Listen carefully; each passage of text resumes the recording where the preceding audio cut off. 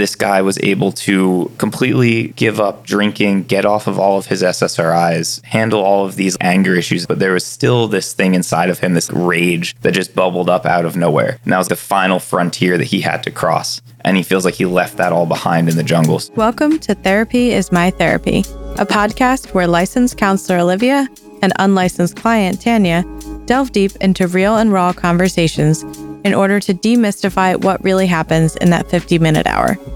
Heads up, this podcast contains strong language and sensitive topics related to mental health. Hey everyone, this is Tanya, and today's conversation is with our first guest ever on the podcast, Dr. David Zwoboda. David is a doctor of physical therapy, a fellow jiu-jitsu nerd, and now he's embarking on a journey to heal souls as a plant medicine facilitator down in Peru. Our conversation explored topics such as how plant medicine played a role in his own mental health journey, and how talk therapy and plant medicine can work both separately and together in order to create lasting change. This conversation with David was so illuminating, and it was a blast to be able to listen to two experts talk shop on the subject of psyches. Enjoy the episode. Yeah, Olivia, you want to start this off because my brain hurts? Yeah, sure. So I think we figured we'd just start off by having you give us a little bit of an elevator speech. So just a short overview of who you are, what you do, all that kind of good stuff. Sure. So I'm David Zwoboda. I'm technically a doctor of physical therapy by training, worked in a clinic, started my own business doing PT for grapplers, but still found that I wasn't quite helping people to the fullest extent that I was capable of. Along the way, I started working with plant medicines more and more, and I decided to double down on that, pretty much give up working in like the physical realm and get into teaching people how to work with plant medicine. So that has looked like microdosing programs to teach veterans and civilians how to work with microdosing psilocybin. It looks like organizing ayahuasca retreats in Peru. And now it looks like jiu-jitsu retreats that are blending holistic wellness, mindfulness, spirituality with training jiu-jitsu, both for civilians, and in October we actually have one that's just for veterans and first responders. So a kind of emphasis on handling things like PTSD, traumatic brain injury, anxiety, depression through plant medicine, through holistic wellness, and of course through jiu-jitsu. It seems like a lot of that transformation from traditional healing job to what you're doing now was largely informed by your own personal journey. So if you just want to talk a little bit about how that happened for you and how you've seen it work in your own life that led you to the point of wanting to help others with it. I became a physical therapist because I wanted to help people, right? I wanted to help people heal. And then as I went down my own path, and you're completely correct, this evolution was really driven by my own evolution, my own path with plant medicine. It kind of became apparent that plant medicines hold the key to healing a lot of shit that is broken in our modern society. They hold the key to helping people unlock this healing potential that a lot of modalities fall short of. Increasingly, it just became apparent that I was the guy who stood at a crossroads to be able to connect people with this stuff. I have no intention of being like a shaman or something, or like some white dude serving people ayahuasca. Like, I just see my role as someone who's uniquely suited to connect people to this stuff. And I've sort of embraced that I have an ability to communicate about these things and introduce people to these things in a constructive way. Honestly, we sort of stumbled into doing much of what we do now. The jiu-jitsu retreat that we put together, long story short, we had put down a non-refundable deposit on this retreat center to do something completely different, and they all bailed out. So we were like, how can we pivot and do something else? I had always thought I would do jiu-jitsu camps 10 years down the line in the future, like when I'm a black belt. And my wife was like, maybe we should just do that now. And I was like, okay. Same with the microdosing program. People were asking us for advice, and it quickly became apparent that it just wasn't serving people well enough. And so it evolved into this entire fleshed out 3-month structure that we put people through. So yeah, all of this stuff was really just kind of a natural evolution, things that I kind of, like I said, stumbled into, that I didn't quite set out to be this medicine man type of person. But the role that I see myself playing is like someone who connects people to these medicines, and trying to do that, of course, with integrity, with respect for the medicine, with respect for the indigenous culture that it comes from. That's something that we take very seriously. And I think what you're talking about is really common for people in any kind of healing role, is that you usually don't set out to do anything other than heal yourself. And then you end up realizing, oh, there's all these people that want help and that could benefit from this. And then you kind of just fall into that role. And so I think that makes a lot of sense. Yeah, I definitely agree with that. Any sort of coach or healer or mentor or whatever, the people that you work with are ultimately who you were before you figured it out for yourself. I've always been the kind of person, like my motto is like, if I've ever climbed 2 rungs higher than someone on a ladder, my first instinct is to turn around and pull you up with me. So you don't have to be at the end of your journey to be able to share things with other people. I think you do have to be living in integrity and actually putting the things you say into practice, or else you're a fucking fraud. And especially the spiritual and plant medicine community is rife with that particularly. Yeah. And obviously there's differences between talk therapy and plant medicine, but I think a lot of the similarity is that there's so much imposter syndrome. You know, if I'm not this far along or if I haven't been doing it for this long, I can't do a good job. But I think a lot of, at least what we learn, is that you are the gift and you are what you're able to offer your clients or the people that you're working with. And so even how you said, oh, I didn't think I would do a jiu-jitsu retreat until I had my black belt. And then through it just happening naturally, you were able to realize that you already had what you needed to offer. Yeah, absolutely. That applies to like everyone, that imposter syndrome, that feeling like I can't do this until X thing occurs. I feel like that right there is what keeps so many people stuck in a very unhappy kind of way of living. It's almost making a contract with yourself to be unhappy or unsatisfied until some future thing happens that's outside of your control. This is to the previous point, but I found that passage about the imposter syndrome to resonate with me, because there are times where I feel very uncomfortable when people ask me for help or when they reach out to me and ask for guidance on things. And I struggled with that for a long time, but I realized that I came from it more as a training teammate or someone else who's in the trenches with you. They may be in a different spot than me, but like you said, I want to reach out and help them. And I find that social media and I guess the world today, there's a lot of emphasis on being an expert. But I feel there's also a great deal of importance with someone who is also going through something similar or has gone through. And so that is just my point in how, like you said, these self-imposed limits can be very, very paralyzing. But it's about finding a way of doing it that feels authentic to who you are and where you are. Yeah. And I think that the whole concept of, like you said, oh, it seems like an obvious thing, but I didn't realize it until I was using plant medicine, of this idea that we're putting the limits on ourselves. And I think that parallels a lot of what we see in therapy, where when we're talking about things, it's not clicking in your body. And so there's a lot of therapeutic modalities like EMDR and brain spotting, and where we're really starting to look into actually get your nervous system and your brain to believe these things. I'm glad that you brought that up, because this is exactly what I wanted to talk to you about if I could steer the conversation towards anything. First of all, you're like the 11th person in the last week to mention EMDR to me. So clearly I need to figure out some more stuff about this. From people I've talked to, it sounds like the only thing that's actually made a difference in how they feel. But what I wanted to bring up, what you just said of it's easy to hold these ideas, these sort of abstract ideas in our mind, but just like you said, these things don't necessarily click in our body, where you can understand that a limit is self-imposed, but then you're left with the question of how do I move past it? In my work now with this microdosing program, especially among veterans, everyone that I work with has been through some form of talk therapy in the past and has more or less failed, for lack of a better term, to make substantial changes. And again, the EMDR is the one thing that people mention as making a difference. But in my experience so far, it's almost like therapy has, I don't want to say it's made people worse, but what it's done, I think it can have a negative effect for this reason. People become so self-aware of the issues that they have, so self-aware of why they are the way that they are, right? Like they can trace it back to whatever thing in their childhood, whatever traumatic thing happened, but then they're still left with this question of what do I do about it? And now they're in this double jeopardy of understanding why they're fucked up, but not being able to fix it. And then it makes them feel worse because they know why and they can't do anything about it. So they're almost victimizing themselves because of this awareness of it. And I see you nodding, so I'm glad that I'm not like offending you as a therapist by bringing this up. But just in my experience, it's been like a major shortcoming, at least among the biased sample of people that I interact with, who are people who other stuff has failed for. And so they're seeking my help, right?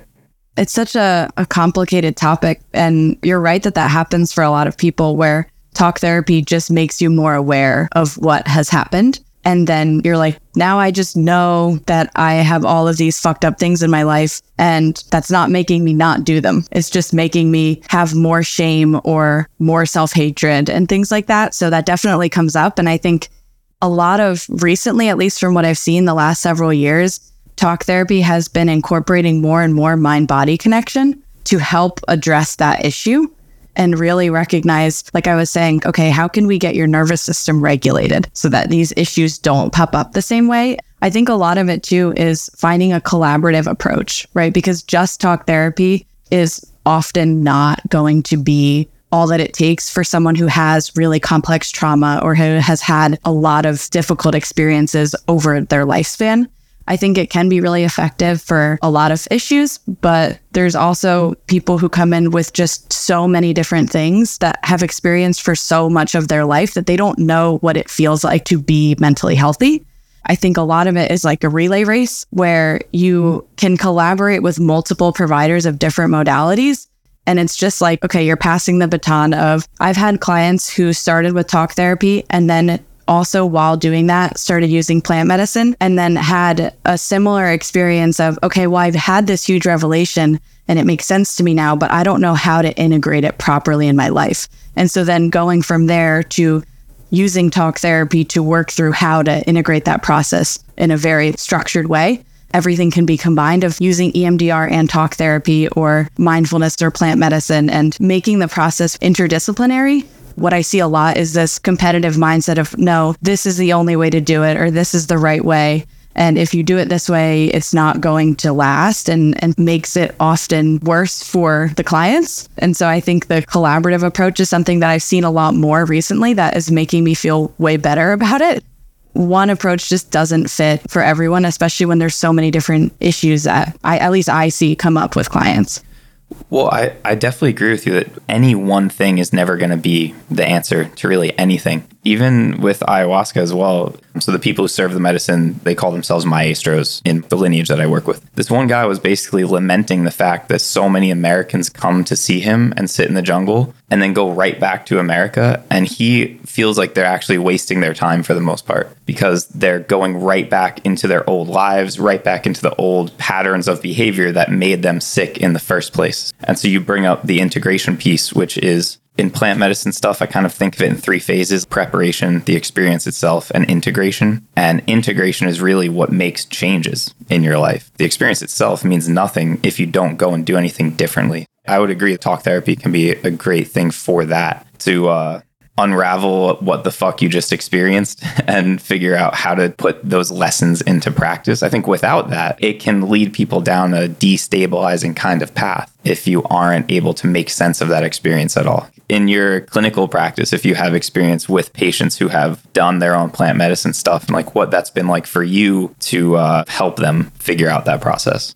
Yeah, I've had a couple who have. It's been a really interesting experience because a lot of times the concepts that they experienced during that are things that we had discussed prior in our sessions that they had a very hard time integrating. And I talk all the time in session with my clients about, if you just work on this during the one time a week we meet, nothing is going to sustainably change. It needs to, like you talked about, be integrated into your life throughout the week. My role is to help make it easier for you to integrate those things, but I can't make sure that you're doing the other things throughout the week. And so that was a really interesting concept to notice, that something that we had talked about that they had a really hard time actually applying in their life, when they were able to use plant medicine, it jump-started that. Even though it was the same things we had talked about, they were more able to feel it in their body of how it was affecting change. And so at least from the small caseload of experiences I've had with it, it's been really positive. Tanya, I'm going to say one more thing and then I'll let you talk because I see you squirming with the silence over there. But Olivia, in my mind, I talked about like the preparation, experience, integration. That's sort of the best way for that I see the talk therapy to integrate with the plant medicine stuff, is in that preparation phase, getting clarity on what issues you have, basically. And as I'm going down to Peru to do ayahuasca, we talk about intentions and intention setting. I think it's particularly important with ayahuasca, but it plays a role in any psychedelic experience. And you need to get clarity basically on like what issues you have so that you know what to ask for help with. And we see that with a lot of the people that we work with, where we can make a lot of progress just with the therapeutic stuff that we do with the microdosing leading up to it. But then they're still left with these things that they know what's wrong, but they haven't been able to actually implement a change in their life. And it's like, this is the one final thing that I'm going to really ask Mother Ayahuasca for help with, and then be able to come home and ideally put that into practice. And I went down a few months ago with a couple Canadian veterans, and that was one of the most profound shifts I've experienced. Is this guy was able to completely give up drinking, get off of all of his SSRIs, handle all of these anger issues, but there was still this thing inside of him, this rage that just bubbled up out of nowhere. And that was the final frontier that he had to cross. And he feels like he left that all behind in the jungle. So I definitely think that kind of merging of these things, the talk therapy to get clarity on it, and then the plant medicine to instill it into your body, and then the talk therapy to solidify those changes. I think that's like the best way possible to integrate those two. And I will stop rambling and let Tanya ramble now. You know me, I love a good rambling. When I listen to you discuss the shortcomings and the benefits of each modality and how they could really integrate with one another, while the science is very out on it, dry needling for myself has been a very effective modality in dealing with muscle tension. And I was listening to an episode of a podcast called Bendy Bodies, and they said that dry needling is like Control-Alt-Delete for your muscle. It's a very hard reset. However, it is not effective long-term unless you are able to address the underlying issues. And I feel that plant medicine, there are some parallels within that, because I'm not as well versed on the science. So I imagine there are things like neurogenesis and lasting effects when it comes to psilocybin and other psychedelic therapies. But this hard reset, I feel it can really only truly be effective with long-term maintenance of long-term action and self-reflection. That's my initial take on it. So the Control-Alt-Delete analogy, as a physical therapist, I actually think that's a good one for the dry needling. And I would agree to an extent that that sort of hard reset is what's occurring, definitely with a breakthrough psilocybin experience, to a degree an MDMA experience in like a ceremonial setting. Ayahuasca has a little bit of a unique flavor because this is going to sound crazy to hard science people, but it's an intelligent entity with which you communicate, and there's like a two-way communication there. I know that sounds weird, but it's been my experience. So kind of on like the neuroscience side, what a large dose of any psychedelic is doing, there's a circuit in your brain called the default mode network. That's sort of the background operating system of your brain, telling you who you are, your relationship to the rest of the universe, telling that story that's going on at all times about who you are and how the world works. Simplifying things here. But when we're on psychedelics, that network is downregulated substantially, and it allows processing to occur in your brain that normally would only flow through this one network. All of this processing gets routed through various other pathways in your brain. And that's part of the reason why certain people can experience synesthesia on hallucinogenics, where you would smell a color or something like that, because these pathways are normally not working together, but now they are. And so that experience, that downregulation of the default mode network, it can shut down whatever fixed story you've been telling yourself. And I feel like anxiety and depression are kind of on this end of the spectrum that's related to too fixed of a worldview and too fixed of a story about yourself. So by downregulating the default mode network, we create an opportunity to experience some new story, some story where your past is actually okay, or where those traumatic things that happen to you are not paired with fear in the present, or where we're not fearful and anxious about outcomes of things in the future. So, Tanya, yes, I like that Control-Alt-Delete analogy, and I think there is a backing neuroscientifically for how psychedelics affect that. It's really interesting the way that that process works, because we have something similar in talk therapy that is called narrative therapy. And the idea is the same, but it's more on a cognitive level than necessarily like deeply embedded in you, of how often we get stuck in these narratives about our life, that people are bad, I'm always going to get hurt, the trauma that I've experienced is going to happen again and again. And so the process of that theory is working to rewrite your story so that the things that have happened to you are not holding the same level of power and are not informing the way that you approach your current life.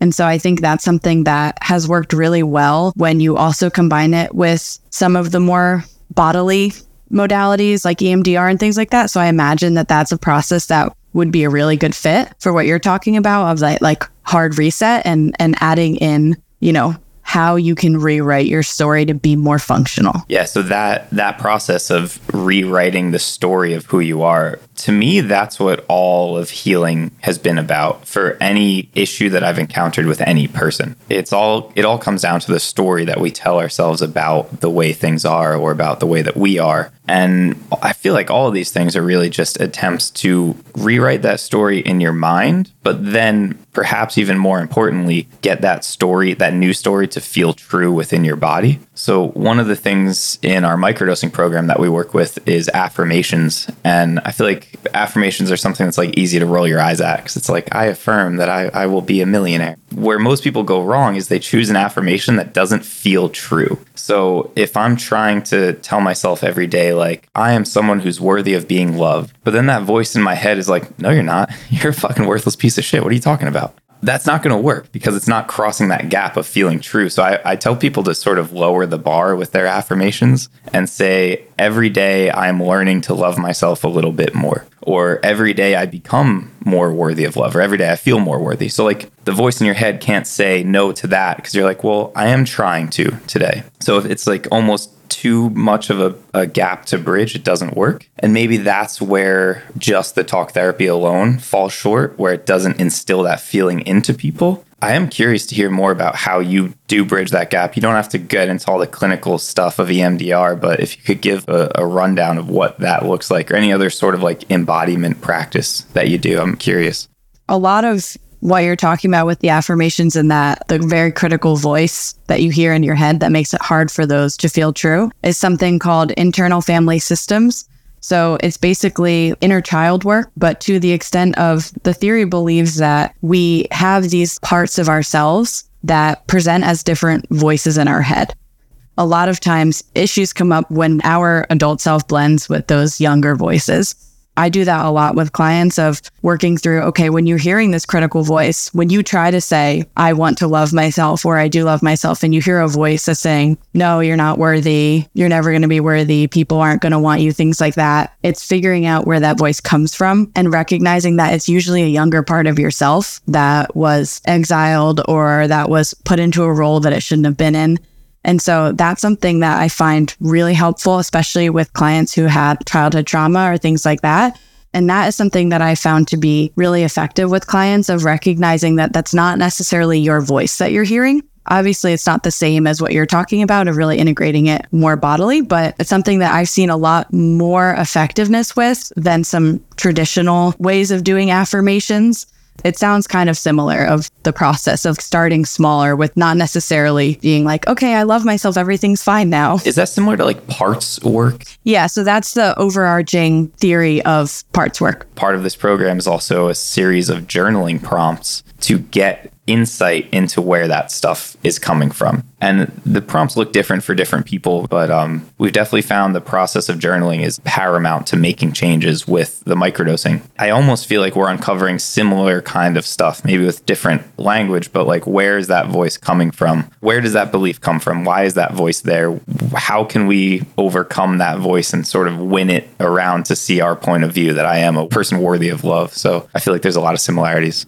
I'm going to pipe up because while I may not be an expert in either plant medicine or therapy, I am in the unique position of being a longtime client of modalities such as IFS and doing psychedelics. Not well, as David has noticed to his consternation. We'll talk on that more. But I have found, or actually, I just made the link when you were discussing parts work and using plant medicine, because I have had instances where I've taken psilocybin or edibles and have had that default mode network turned off. And I feel not entirely like I'm someone else, but I'm experiencing memories, but really disconnected in the sense of I'm not being emotionally overwhelmed by said experience. I am watching a child self go through this experience. And in therapy, that is actually what we have done. I've really found success with how my therapist, Catherine, has started using IFS with me and regarding these emotions or these voices or behaviors as parts within me. When I disconnect from me and I see a child having a hard time with something, it is so much easier for me to extend that level of compassion and patience with her than I would with myself. It's so cool to see the underlying similarities of two different ways of doing things. And I think that's a big key to creating more healing for people, is recognizing, like we talked about earlier, that it doesn't need to be one or another. It can be both. It can be at least educating yourself on what both look like. And that's part of why we're doing this, is really making people see deeper into what the process is rather than just viewing the misconceptions. And I think a lot of times these things get weaponized of if someone has any issue, people will yell at them, well, you need therapy. Or if someone says that they're struggling with trauma or something, there will be people who say, well, you just need to do psychedelics. And it's like, it's talked about in this very casual way. And so being able to actually talk about what it looks like is important. I think not just that they can complement each other at the same time, but also recognize that the path that a human being is on spans a very long time, right? Like 80 years or so, give or take. And so we've turned away a good number of people who want to come do ayahuasca with us or wanted to do like a mushroom ceremony with us because we have a pretty rigorous intake and like kind of safety assessment. And like it's not the right thing for a lot of people a lot of the time. Doesn't mean it always will be the wrong thing. But so like we had one woman who wanted to come do ayahuasca with us, and we just determined she was not in a good place mentally. I wasn't confident that she wouldn't have a mental breakdown and not be able to put herself back together. So the answer to her was no. And usually those kind of people, they tend to not take that answer very well because they're like eagerly seeking something. And it's like, that's the exact reason this isn't for you right now. And we referred her to a therapist in her area in Florida. She like worked in therapy for about a year and then came back, was grateful that we said no to her, underwent some microdosing kind of on her own, and maybe she'll come back and do ayahuasca with us in the future. But I think it's important to recognize that like psychedelics might be the answer for you, but the time might not be right now. If you already have a tenuous grasp on reality, you shouldn't dive off the deep end of that. I think talk therapy can also just help with that preparation piece of untangling this web of trauma that you have and getting some clarity on where the actual work lies. And Tanya, it sounds like that was kind of your experience where the talk therapy, the parts work, it helped you to get clarity on what part of you needed this help and where these issues were arising from. And then psychedelics were able to help you really put that into practice. I don't know if I'm off base with that, but. No, you're quite correct. And as someone who has done psychedelics when my grasp on reality was tenuous at best, I did them recreationally and that didn't end well. And I stayed away from them for a long time. And I'm glad I did because they weren't for me and they would not have been right for me until I was able to go to therapy and build a good foundation as to what the issues were. And for me, I found that was really beneficial to me in regards to talk therapy is, for me, Catherine was great in normalizing a lot of things, not downplaying it, because I'd have suicidal ideation or I would have episodes that I suppose are bordering on psychosis or like severe dissociation or PTSD flashbacks. And oftentimes my response and my conditioned response to those episodes or those occurrences exacerbated what was actually happening. So say with a suicidal ideation, I went, oh my gosh, I'm having this thought in my head, time to freak the fuck out. I have to fix this. There's something wrong with me. Whereas over time, she had taught me, in my case, there are people who are genuine risk to themselves and need to be cared for accordingly. But in my case, she started nudging me towards the notion that perhaps this is a symptom or this is a warning sign of something else. It's not simply that you wish to end your life, is that something is really hurting you. And it's okay right now to feel this way. Obviously, we want you to stay safe, but where you are is okay. And with all that work, then I was able to not freak out when I did start experimenting with psychedelics. Because if I still had that very charged, very trigger happy attitude towards any emotions that I thought were problematic, it would have been a terrible, terrible time for me. Yeah, I mean, that's a perfect example of effectively preparing for a psychedelic experience. And then, I said prepare, experience, integrate, right? So the experience part also entails having the tools to be able to navigate that space safely. And, you're never going to really have control over what's happening. It's kind of the whole point of psychedelics is that you're surrendering that control ideally. But the one thing you always do have control over is how you react to things. And at the very least, just your breathing pattern. So having some experience in meditation or in breath work or in just not freaking out when things get uncomfortable, aka jujitsu, I think that goes a long way in helping somebody navigate a very challenging psychedelic experience, because it's easy, right? When everything's sunshine and rainbows. But then when you're like seeing demons that are telling you to kill yourself and you're tripping, what do you do then? So that's why having some tools is very important. And if I may segue, this is a question for both of you, because I would love to see the similarities and divergencies of what happens when someone is having a terrible, terrible time. I've had full-blown PTSD flashbacks or trauma responses in the office. And in one episode, I discussed what my therapist did and how she got me back into my body. And David, I would love to hear what the maestros have, what lessons and what methods they've distilled over millennia, honestly, and where that converges and where that diverges with Western talk therapy.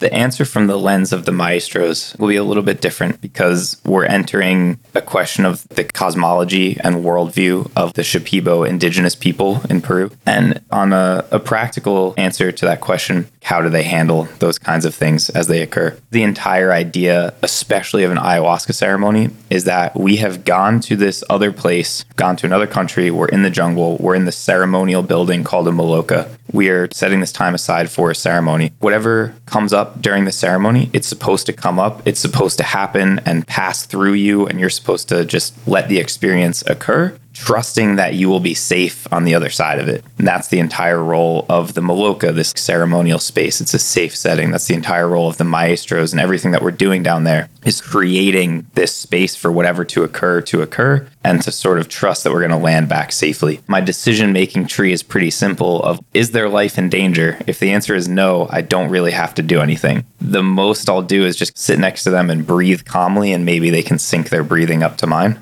So that's kind of my role and like a sort of practical answer. And then on the spiritual or cosmological side of things, the Shipibo maestros, all right, so they sing these songs called Icaros, which is their way of communicating with the medicine. So when you drink the ayahuasca, the medicine is inside of you, and they sing these Icaros to you to activate the medicine and to work with it to do basically whatever it needs to do. So that's one thing that they're doing. They're also smoking tobacco and using this stuff called agua de Florida. Basically, the idea is to banish all the negative energies and dispel evil forces that are around you. So that's all a little bit more on like the spiritual out there end of the spectrum, which we can definitely get more into. I don't know the flavor of this podcast, how out there you guys try to get.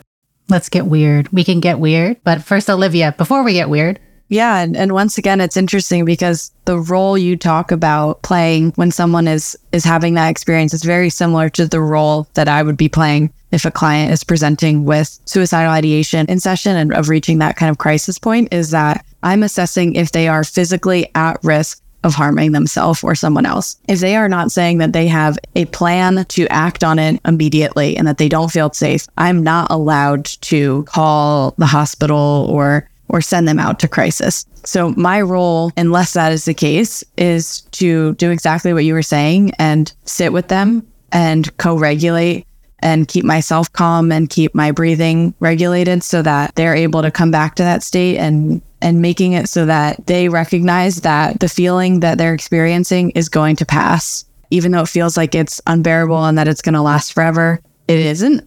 And that I can sit with them and hold space for that big, terrifying thing that they're experiencing. And it's really cool that it's very similar.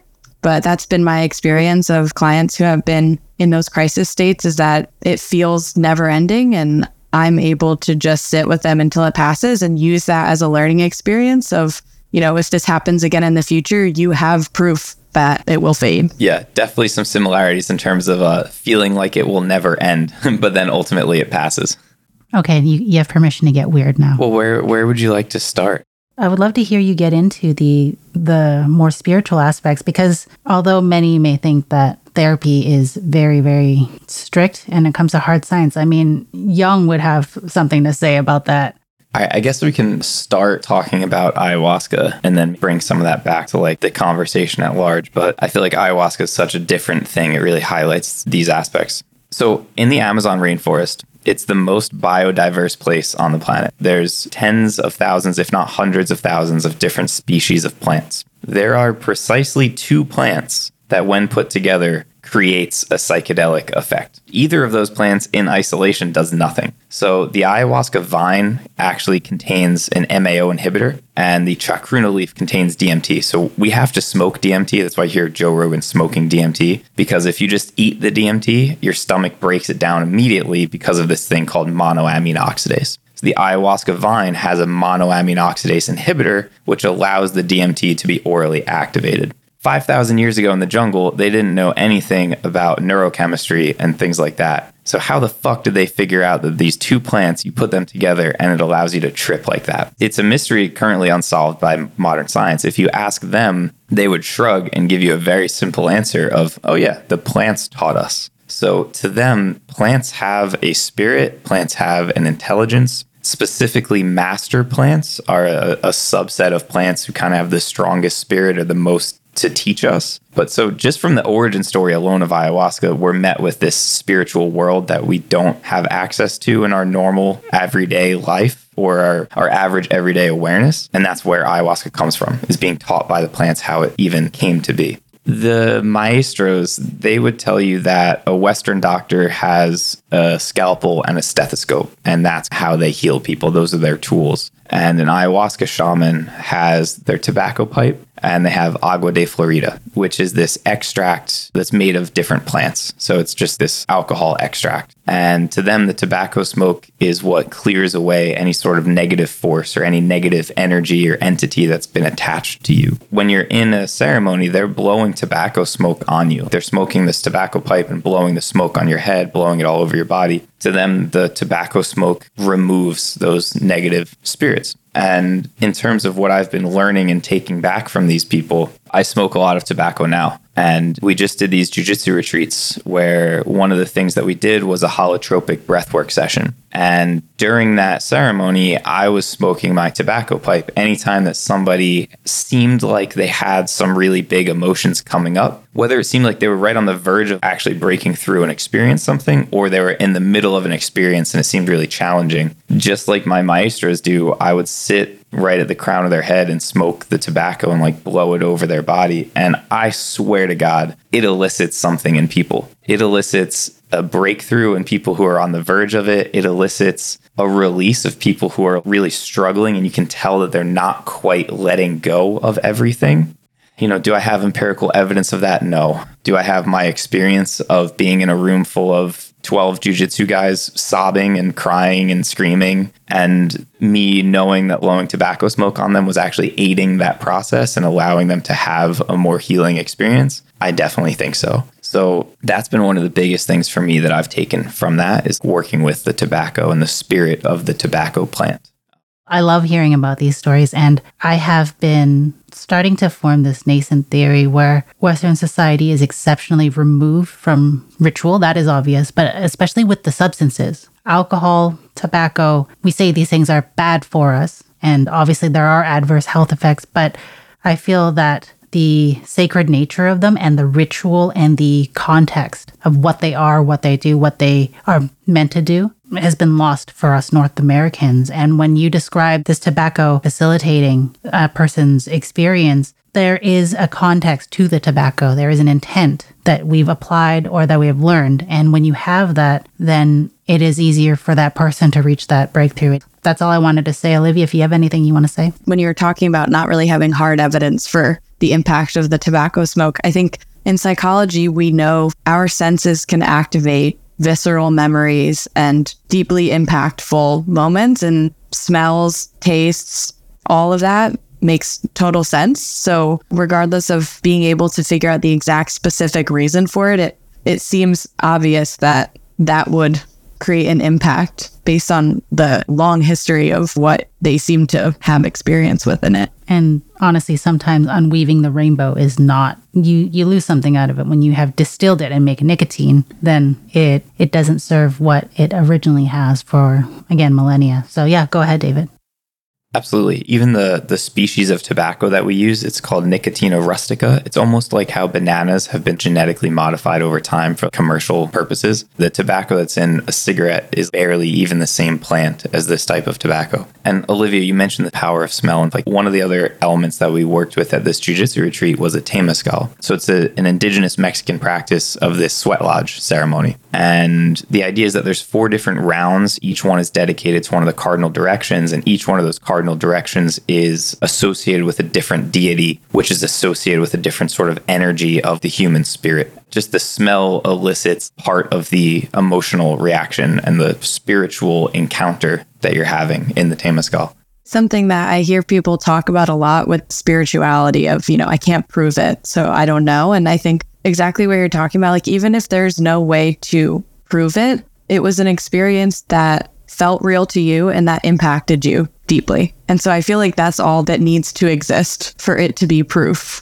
And it's also what you do with it. Olivia, if you have any questions. The only question I had is you talk a lot about the way that you do it and how connected it is to the roots of where it came from, the cultures that really found this stuff, and talking about the intake process that you do and how you make sure that it is ethical. I guess just any thoughts you have on what that process is for you, or figuring out how to make it ethical and also communicate and be in tune with the cultures that created it and not just turning it into a Western thing. I'm glad you bring that up because it is a huge problem in the landscape of these things now, especially because there's so much money to be made now that things are becoming legalized. It's kind of 2 questions of the safety aspect and then the honoring indigenous practices. The safety stuff for me was always at the forefront because of my background as a physical therapist. So there's always the informed consent process. There's always that decision-making process of inherent risks in any modality that you're choosing and considering contraindications to things. Contraindications to prescribing medications or understanding how things can interplay with each other. And there is a very real risk of things like serotonin syndrome occurring if someone's on SSRIs and then they go and do ayahuasca. So certain things like that, just from a health and safety perspective, like have to be taken into account. And then the other aspect, kind of the honoring or respecting indigenous cultures historically, especially in the Amazon. Like if you look at what has happened to the Amazon rainforest, we have raped the rainforest for its resources and we have massacred its people to plant freaking banana trees. So it is important to me that we don't continue that process. So the people that run this retreat center, they own the land where their family has lived there for generations. They are cultivating the medicine right there. Not just that, but they're replanting entire fields that had been cleared right on the edge of the rainforest. The one guy, Maestro Noe, he has a soft spot for orphan children, and he has this whole vision of planting this entire grove of medicinal plants and then starting an orphanage to teach children how to cultivate those plants and use them medicinally, because they have a natural remedy for everything. No matter what's wrong, they know how to fix it. But they're even losing that knowledge, that cultural history, because it's really untenable for most people in these communities to make a living the way that their ancestors did. They've found a way through serving ayahuasca to support their family, to keep their cultural traditions alive. One last thing, it's important not to have the hubris and ego to think, oh, I've done it a few times, so now I'm qualified to serve it. That would be like if I watched an open heart surgery once and I was like, yeah, I can do that. I recognize how small my role is of connecting people to this and facilitating the ceremonies and translating for the maestros because they only speak Shipibo and Spanish. So yeah, honoring that culture is everything.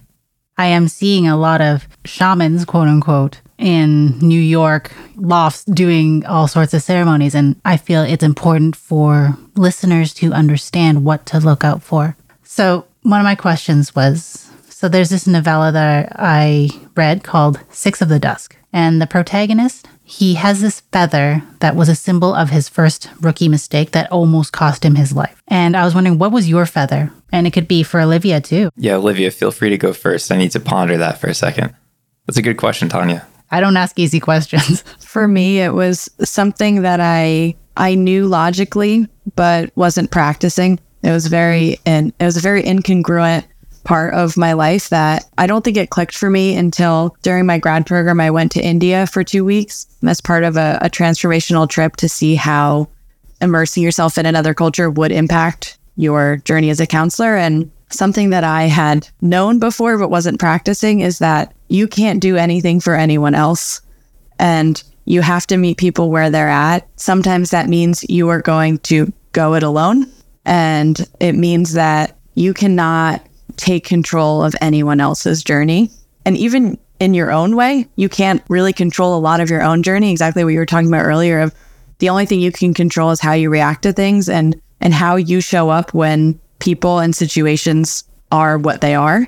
And so I think that is something that was a big moment that if I hadn't had that, I don't know how effective I would be as a therapist. Kind of on a similar vein, the way that I see our role is being a mirror for people to shine a light on things that are out of alignment for them. And that means that things must be in alignment for you. As you get better at that, it's just a process of polishing that mirror more and more. And going back to my first clinic job, actually, as a physical therapist, there was a woman who was coming in to get treated, and I wasn't even her primary PT, but we became friends. And then when I left and went out and did my own thing, she became one of my first clients for sort of personal training. And she was part of my whole evolution of going from like just prescribing exercises to teaching her mindfulness and affirmations and trying to work on her anxiety and depression and body image issues and stuff like that. I sort of started us off on the wrong foot because I was not a perfectly polished mirror back then. And one of the reasons I went to do ayahuasca was to change my behavior in romantic relationships.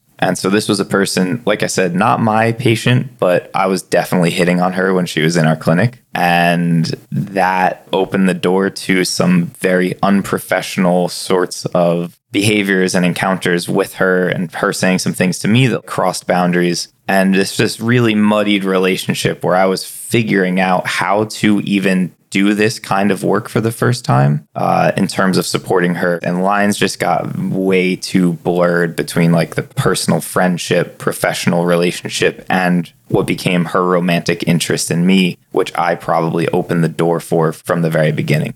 It's not something that's an issue anymore. Like, I, of course, don't engage in that kind of shit now, and I figured out how to do this a lot better. But that was definitely one of those lessons for me that, like, if you are going to be doing this kind of work, not that you have to be perfect, but you have to be in perfect integrity and in perfect alignment with what you know to be right. And any sort of slipping from that is just opening the door to negative encounters happening.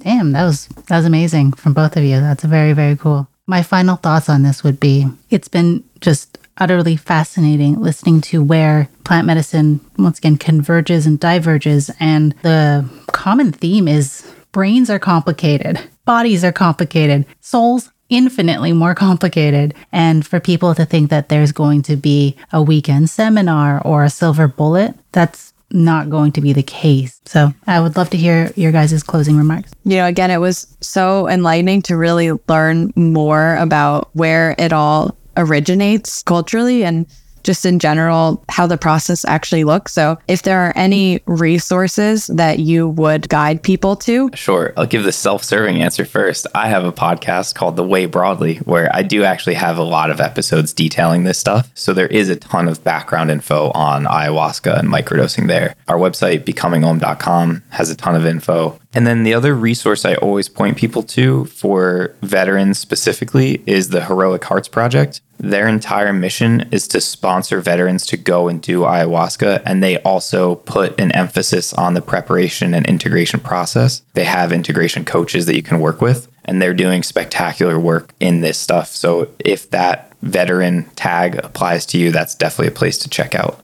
And then, yeah, Tanya, I think that you wrapped up everything pretty well there. I appreciate getting to talk with you, Olivia, and hearing your perspectives. It honestly was a little bit encouraging to me actually hearing from you, because I think I've had a pretty negative view of most talk therapy modalities. But yeah, I think the moral of the story here is that healing occurs by changing the beliefs that you hold about yourself. Even further than that, finding a way to instill that as a feeling in your body instead of an idea in your head. And that talk therapy can be one modality to get us there. Plant medicine can be a modality, especially to hit that angle of putting it into your body as a feeling. But then again, the talk therapy helping to prepare and integrate after that experience, I think can work together nicely. So who knows, maybe we can work together a little bit more in the future. Yay. I like that we got at least one person to soften their stance on talk therapy, because that means we're doing our job. Well, cool. Thanks for letting me talk about this stuff, guys. I appreciate it. And that concludes this episode of Therapy is My Therapy. If you enjoyed today's episode, please consider subscribing so you never miss an update. Once again, thanks for tuning in. The content discussed on this podcast is for educational and entertainment purposes only and does not act as a replacement for therapy. Although we may share tools that have worked for us and talk about symptoms that we've experienced, it is not meant to be used for diagnostic purposes and does not constitute medical advice.